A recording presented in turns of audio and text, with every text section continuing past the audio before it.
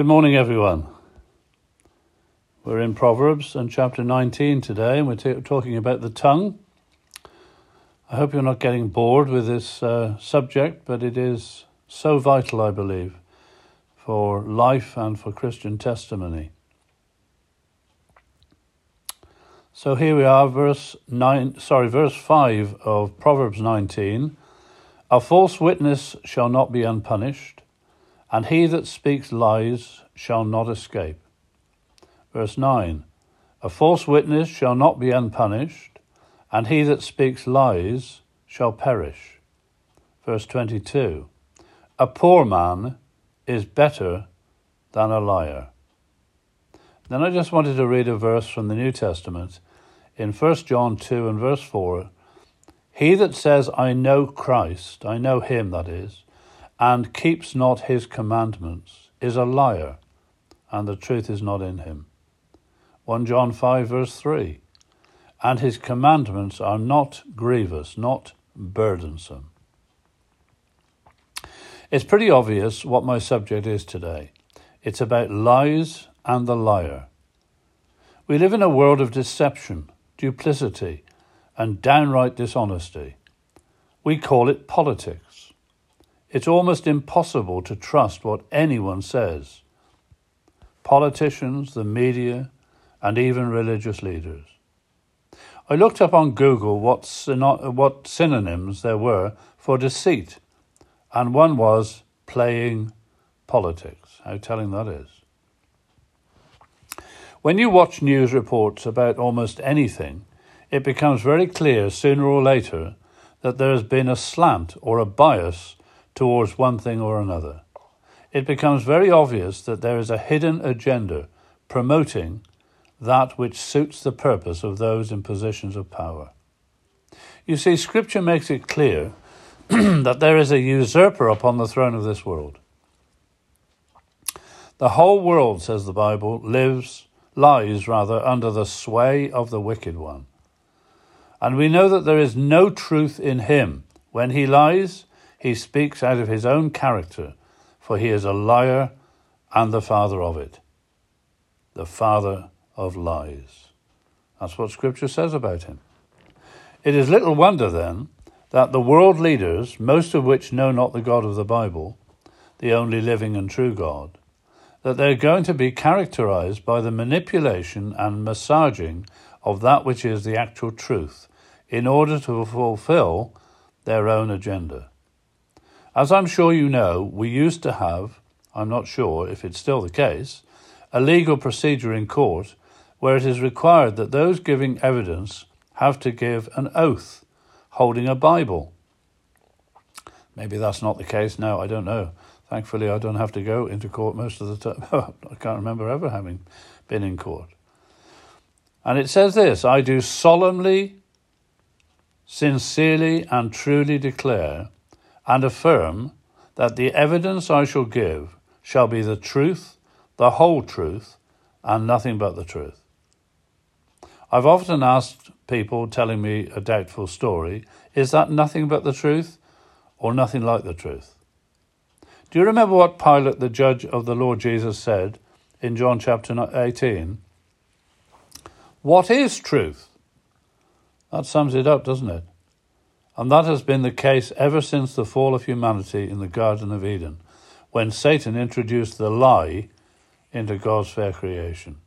Since that day, it's been almost impossible, naturally speaking, to know what is true and what is a lie. But praise the Lord, then Jesus came.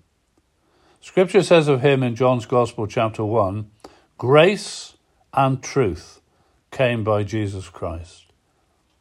In chapter 14 of that Gospel, Jesus says, I am the way, I am the truth, and I am the life. In John chapter 17, Jesus praying to his Father said, this is life eternal, that they might know thee, the only true God, and Jesus Christ whom thou hast sent. And in the same context as we have referred to in John chapter 18, Jesus said to Pilate, to this end was I born, and for this cause came I into the world, that I should bear witness unto the truth. Everyone that is of the truth hears my voice. Can I just say, you can totally and completely trust what the Bible says. It is God's holy word, and it is wholly true and eternally reliable. Now, after that brief introduction, let's look at Proverbs chapter 19. In this chapter, what is of real value isn't financial prosperity, worldly wealth, social standing or position, celebrity status, or any other temporary, transient, momentary, egocentric honours. No, it is integrity. Because integrity is a vital ingredient of a life of wisdom. The wisdom that is godly and godlike. For Proverbs says again, the fear, that is the reverence and submissive acknowledgement of the Lord, is the beginning of wisdom. As we've seen in the readings from our chapter, it begins and ends with this: better is the poor that walks in his integrity than he that is perverse in his lips and is a fool. And at the end of the chapter, a poor man is better than a liar. I want to really drive this matter home to myself and to my precious listeners today, that to tell a lie is extremely serious, and we should never do it. But to be a liar is eternally serious, and is fearfully dangerous, because the truth of Holy Scripture says, all liars shall have their part in the lake which burns with fire and brimstone, which is the second death. Irrecoverable, in other words. The second death. Fearful thought. You see, death is not the end. There is a second death for unrepentant, unsaved, unredeemed souls. There are those people who continually and without concern for integrity have given themselves over to a lie, to a life void of the truth.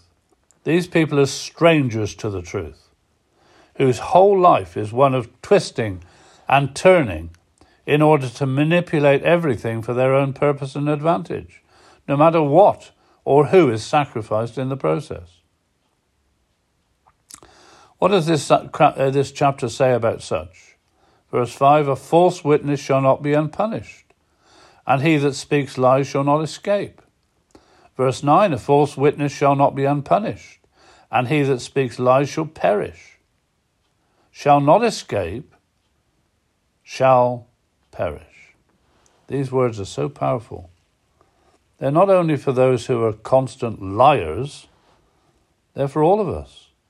You see, by nature we all stand condemned before a holy God because of our sin. And remember this matter of shall not escape. If you're among the lost souls in that great day of judgment, when all unsaved, unrepentant, and unbelieving humanity will stand before the judge of all the earth, that is the Lord Jesus Christ, your mouth will be stopped, and there will be no false witness from or about you in that tribunal and on that day.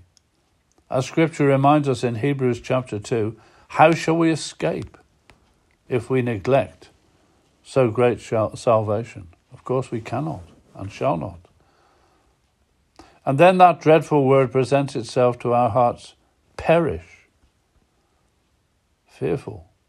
The most well-known verse in the Bible, John chapter 3 and verse 16, says this: God so loved the world that he gave his only begotten Son, that whosoever believeth on him should not perish, but have everlasting life.